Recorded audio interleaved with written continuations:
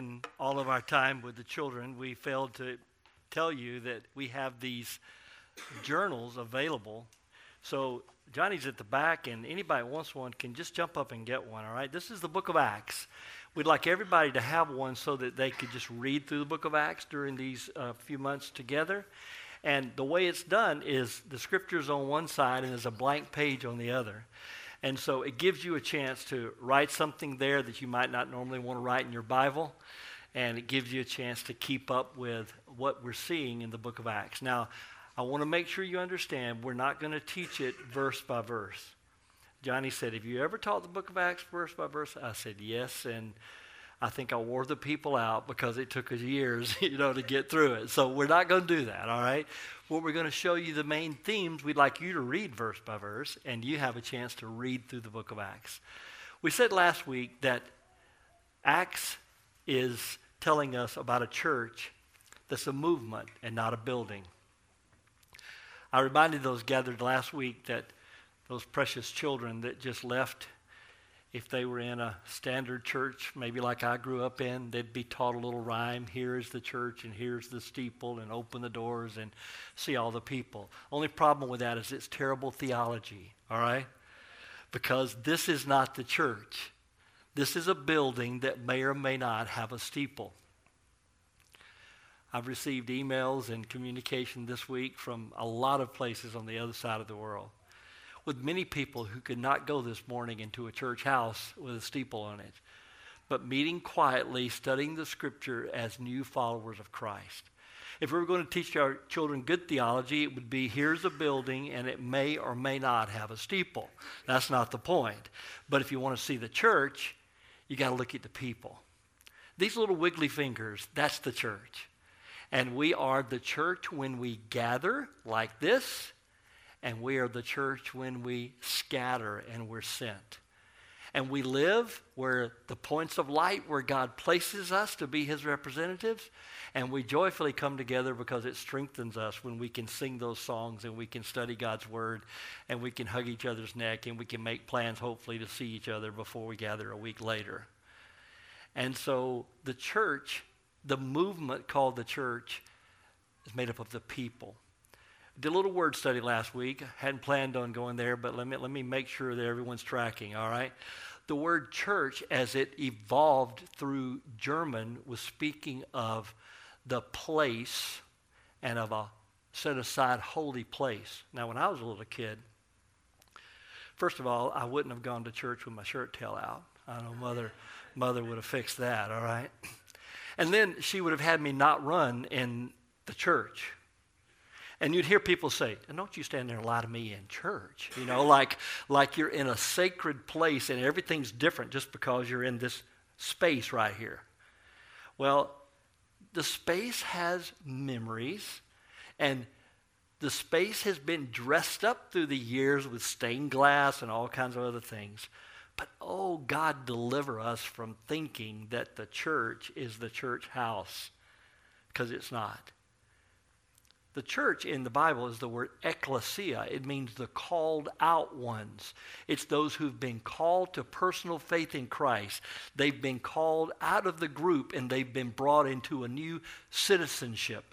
It was a word used whenever they would have a city meeting and all the people would go to represent that they were certified citizens and they could vote, all right? Today, if you know Christ, you're one of those little wiggly fingers.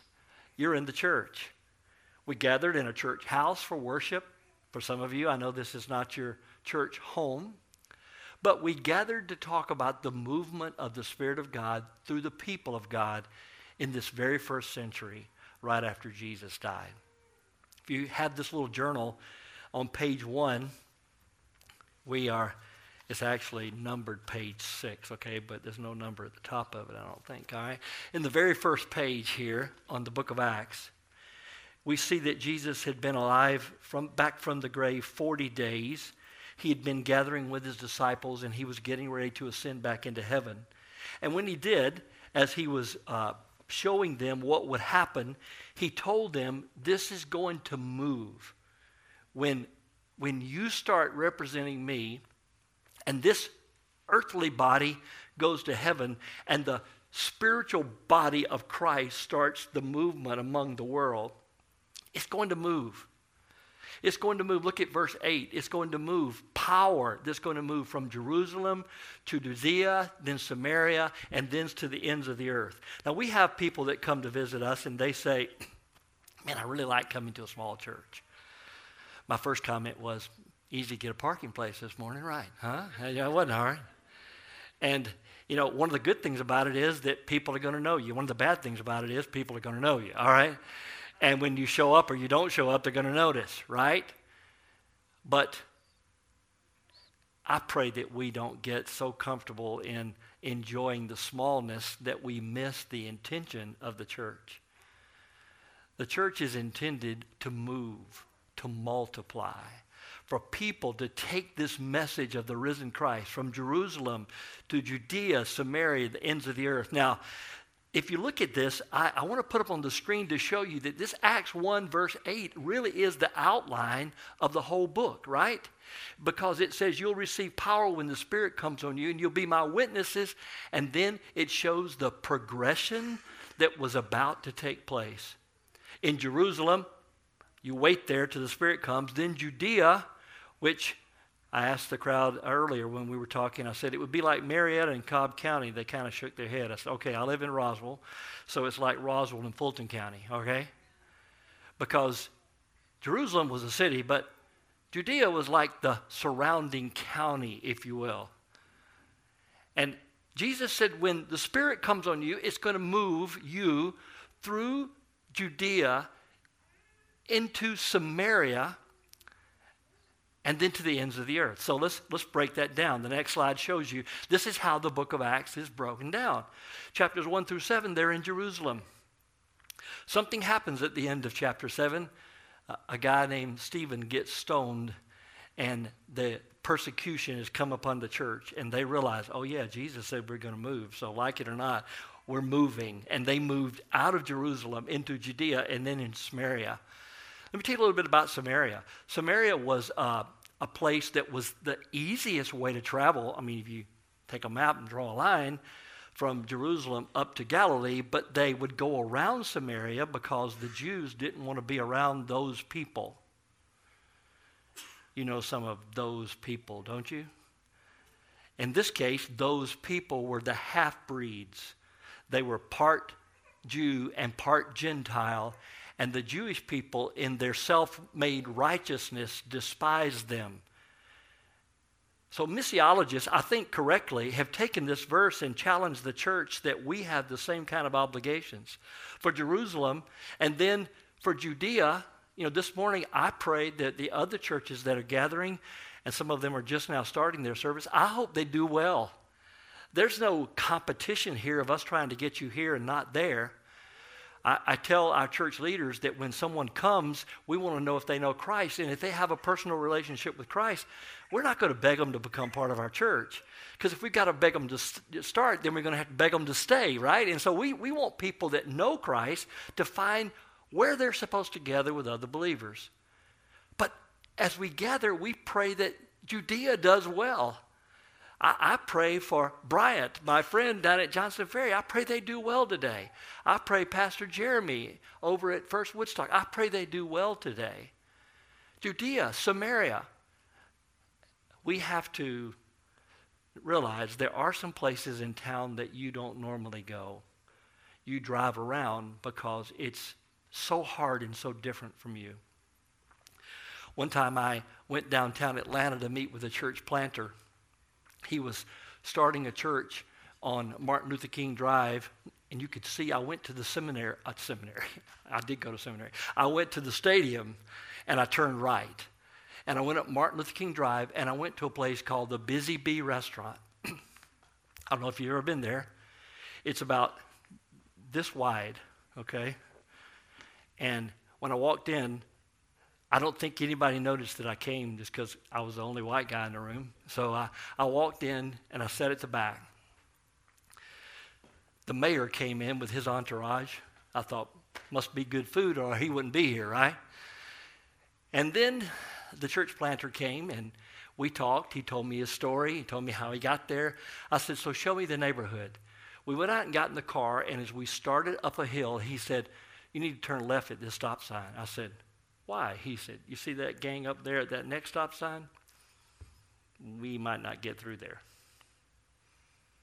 We turned left, and it was crack house after crack house, boarded up, deserted community where this church planter was trying to start a church. I cried a little, prayed a lot with him, left, and I called KK on the way home. It was before the hands-free law. All right, I called KK on the way home, and I was talking, and I said, "Honey, I think I've been to Atlanta for the first time this morning." It was a whole part of the city I didn't know existed, and I certainly would never normally go to. Jesus, you could say, warned. He told the disciples, when the Spirit moves on you, you're going to move out, and you're going to share this message with people like you and people that you don't like that maybe aren't like you, and it's going to keep going.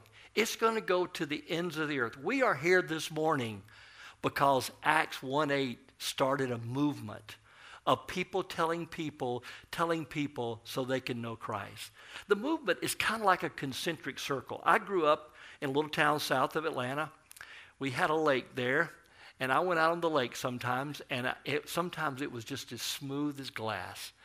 And you would take a rock and throw it out into the water, and it would do like this. It would just begin to go out in circles, spreading and expanding. What a picture of the church. That God wants his people, the called out ones, to be so captured by their love for Christ and their desire for others to know Christ. And listen to the indwelling Holy Spirit who bears witness of the presence of Christ in our heart, but who lifts our eyes to see a world that needs Christ. And the gospel begins to move. He told them to wait, and in chapter 2 of Acts, what he told them to wait for happened. If you turn a page or so, go over to page 10 in the journal, you see chapter 2 beginning. It says the day of Pentecost arrived. Some of you only hear the word Pentecost because you've heard of Pentecostal theology and you hear Pentecost. That's not what the word means, okay? The word means 50, okay? 50 days after the Passover, there was a prescribed feast for the children of Israel. And this feast was a celebration of God's presence, but then they would bring with them the first fruits as an offering during this time. Kind of a cool time for the first fruits of the church to be birthed. 50 days after Jesus had been raised, he'd already gone back up into heaven. It says they were together in one place, and suddenly there was a sound like a mighty rushing wind. It filled the entire house where they were sitting. Think about it. What would happen if the wind began to blow this morning? I don't know about you, but I remember back to what Jesus said to Nicodemus. Remember that story in John? Nicodemus came to Jesus, and Jesus said, "You have to be born again." Now, people have mocked that term, but it's Bible. You have to be born from above. And Nicodemus said, "I don't understand." He said, "Well, that which is born of flesh is flesh, and that which is born of spirit is spirit, and you have to be born of water and the Spirit." Now, some have erroneously take that and said you have to be born in water of baptism. That's not what he was talking about. How does the mother carry a baby inside of her? Well, there's lots of mysteries when we talk about that, but we know that it's in a sack of water. And when the water breaks and the baby comes forth, Jesus was talking about being born physically and being born spiritually. So he applies it to Nicodemus. He said, "Let me tell you about it. It's like the wind. Can you see the wind?" No, you can't see the wind. But you can see what the wind does. Sometimes it's like you hear the wind. We have a front porch for two reasons. One, for our 96-year-old Marine to sit, and the other is for me to go and listen to the rain. Boy, I love it when you can hear the rain coming and you can hear the presence in the trees and you know something's about to happen, and then you hear the rain begin to fall. You don't see the wind, but you hear and see the evidence of the wind. Remembering what Jesus told Nicodemus about the Spirit, now we find in Acts chapter 2 that the Spirit is coming. And as the Spirit is coming, he is coming to change lives. Now they began to speak in tongues that as the Spirit gave them utterance.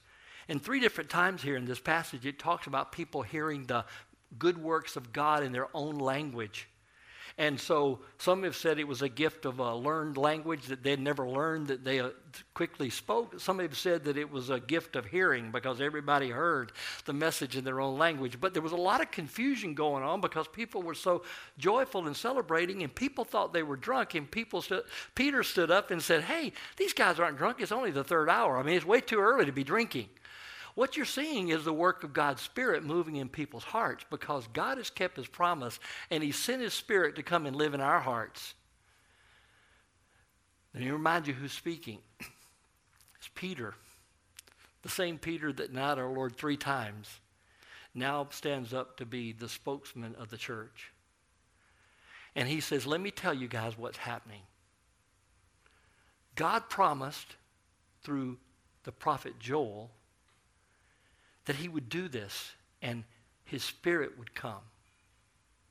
David prophesied it when he said he was going to be the eternal king and that God would not leave him in the grave. And David's still in the grave, so David wasn't talking about himself. He was talking about the Son of Man who was the Son of God, who is the eternal king, who's been raised. So Peter begins to explain the scripture to them, to show them how Jesus had fulfilled it. And as he talked to them and as he moved through explaining it to them, I want you to see in Peter's sermon, it comes down to when he says in verse 36. He says to them, let all of Israel know this for certain, that God has made him both Lord and Christ, this Jesus whom you crucified. The point of his preaching was to connect the dots and to show them in the story of God, God had kept his promise and sent his Son to be the deliverer, to pay for our sin. And there's so many interesting words here in this sermon of Peter when he says it was the foreknowledge of God that sent him, but he was delivered and you crucified him. But one preacher took that text and preached a whole sermon saying, did you crucify Christ? Technically, we did. It was my sin that put him there. And he took the judgment that he didn't deserve, that I deserved. He was the substitutionary offering in my place. And Peter stands to announce now in the power of the indwelling Spirit. Jesus had told them, it's going to be better for you that I leave. And they're going to say, better? How could it be better that you're gone? Because if I leave, I'm going to be inside of all of you. And so Peter now with the indwelling Spirit of God announcing the Word, which by the way, you see the fullness of the Spirit and the Word of God constantly together here in the book of Acts.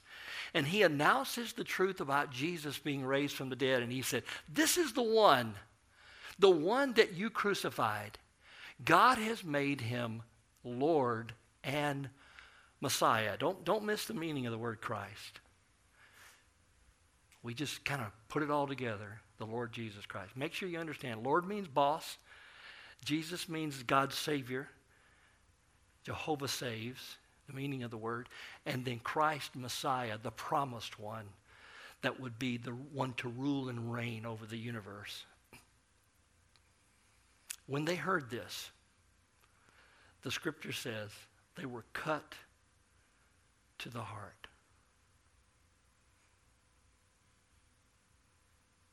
Usually I can tell, standing here talking, hearing myself, sometimes hearing what I'm about to say in my brain and go, don't say that, you know. But I can stand here and I can talk And I can read God's word and I can show it to you. I can watch as someone is pierced in the heart. Someone said, I think it was last week, preacher, you were talking about something, and I hope you weren't talking to me. I said, you can usually tell if I look away, I'm talking about you, all right? Because if I realize that God's just smacking somebody with what I'm saying, I'm not just going to stand here and say, did you get that, all right? But I can tell. Usually I can tell when the Word of God is coming home by the work of the Spirit of God and cutting into hearts. It says that Peter stood and announced this about Jesus, and they were cut to the hearts. The next part of that verse, they said, what should we do? You know, that's what happens when you realize that you've sinned and you need a Savior. What should I do? And Peter responded. He said, repent, meaning admit you're wrong and turn and go another way. And be baptized to give evidence that you've put your faith in Jesus. And God will give you this promise of His Spirit. Now, baptism doesn't save, but it shows people a great picture of when they were buried and they were raised. I read this week about the work that followed this sermon of Peter. Get that clear in a second here. There was no river, really, to baptize all those people. But there were plenty of pools. They weren't quite like our pools, treated with chlorine, but there were plenty of pools. So there was plenty of opportunity in Jerusalem for all of them to be baptized, following that message of Peter. They were cut to the heart. We want to know Jesus. What do we do now that He's raised? And he said, put your faith in Christ and be baptized and give evidence that you're following Christ. But then I thought, what a perfect verse for us to use today as we're talking about parent-child dedication. As he explained this to them, verse 39, he says, here's how the promise works. This promise is for you and for your children and for those who are far off, everyone whom the Lord our God calls to Himself. This promise, what promise? The promise that Jesus had made when He said, I'll never leave you, never forsake you. The promise that Jesus made when He said, when the Comforter comes, He will come and bear witness in your heart. He will show you sin, righteousness, and judgment. He will show you sin that you didn't believe on me. He'll show righteousness that I made you right with God. He'll show judgment that the judgment already happened on the cross. And when He comes to live in you, this promised presence will move through you and move you out into the world. So Jesus said, this promise I'll be sending you, wait. And now Peter announces, hey, here's who it's for. It's for you and for your children and for those who are far off. Now, let's talk about that a minute, all right? You heard us say when the children were up here on the platform, we can't believe for them.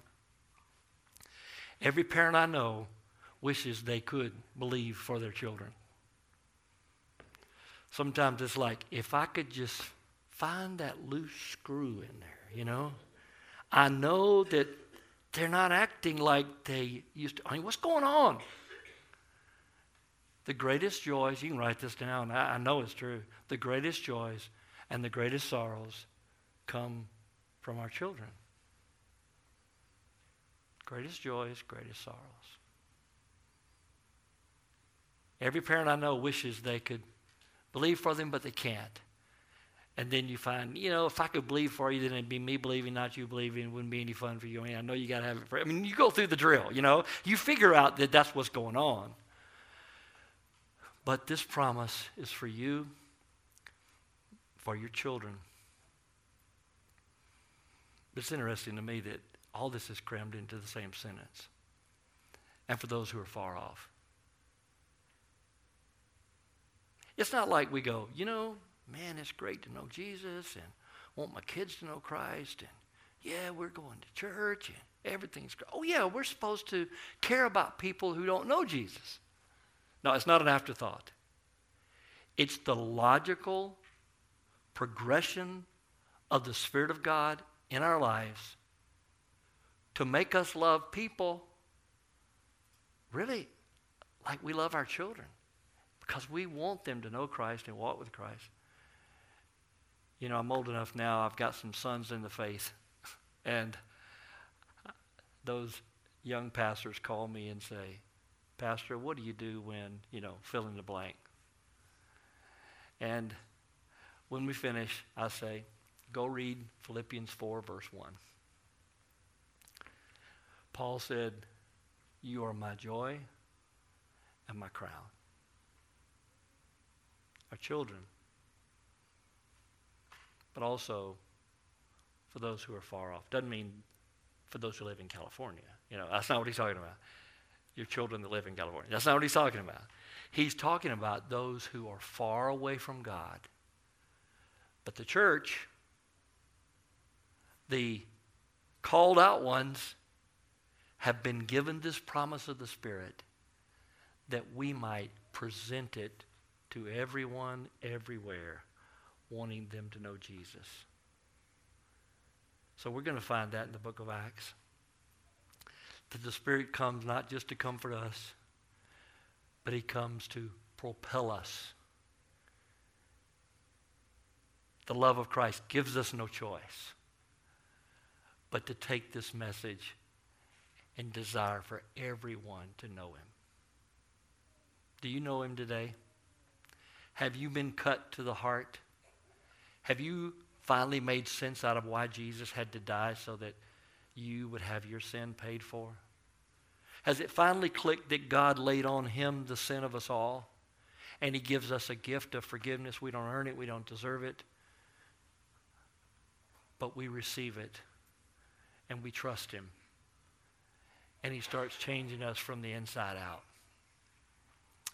I hope you know him. This promise is for you and for your children and for those who are way off, who still maybe have never heard of him. Would you pray with me? Father, we thank you for how you have worked in our lives by your Spirit and brought us to personal faith in Jesus. We thank you for friends and family who can gather with us even when we celebrate family as a church.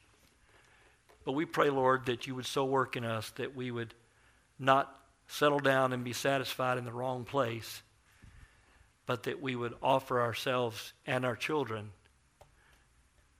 to take the gospel to the ends of the earth. So, Father, drive home by your Spirit who testifies of Christ, that you keep your word. And you've given us a promise that we can trust you. And we pray that our children will know you and trust you. And we pray that you would use us to share this message with those who are far off. For it's in the name of Christ that we pray. Would you look this way? I was given an assignment years ago to be missions mobilizer for our International Mission Board. I was going to churches week after week, sometimes 2 or 3 a week, different kind of mission conferences and preaching. And every time I would end by telling them a story about a missionary that came to our house and prayed that God would make all of our children missionaries. Laid her hands on all of them, laid her hands on KK's tummy, expecting the fourth. And when she finished, she said, if just half our children would be missionaries and the other half would stay home and pay for it, we could take care of this, you know. And KK started praying that God would send our children to the ends of the earth. So I told that story, and I shared it everywhere I went. And then one day, God made me live it. It was prior to 9/11, so we got permission to walk down to the gate. And my daughter and her husband and my first grandson kissed us goodbye and walked down the jetway to take the gospel to the Middle East. KK and I both cried a little bit. And then I said, you know, I'm not crying because she's going and we won't see her. I'm crying because I've always wanted my family to care about those who are far off. Oh God, make us a missionary church. Parents, it's going to be dangerous to bring your kids here. I'm going to pray they grow up to be missionaries. And you not see them on Mother's Day, all right? Because they're going to be on the other side of the earth. But what greater joy can we have than living out the promise of his Spirit, wanting the whole world to know that he's real? We're going to sing a song. It starts with a great gospel truth. He became sin who knew no sin, that we might know God's righteousness in him. If that's your testimony today, I pray you can sing it with great joy. If you don't know him, keep listening to why Jesus died and what you can know by his resurrection.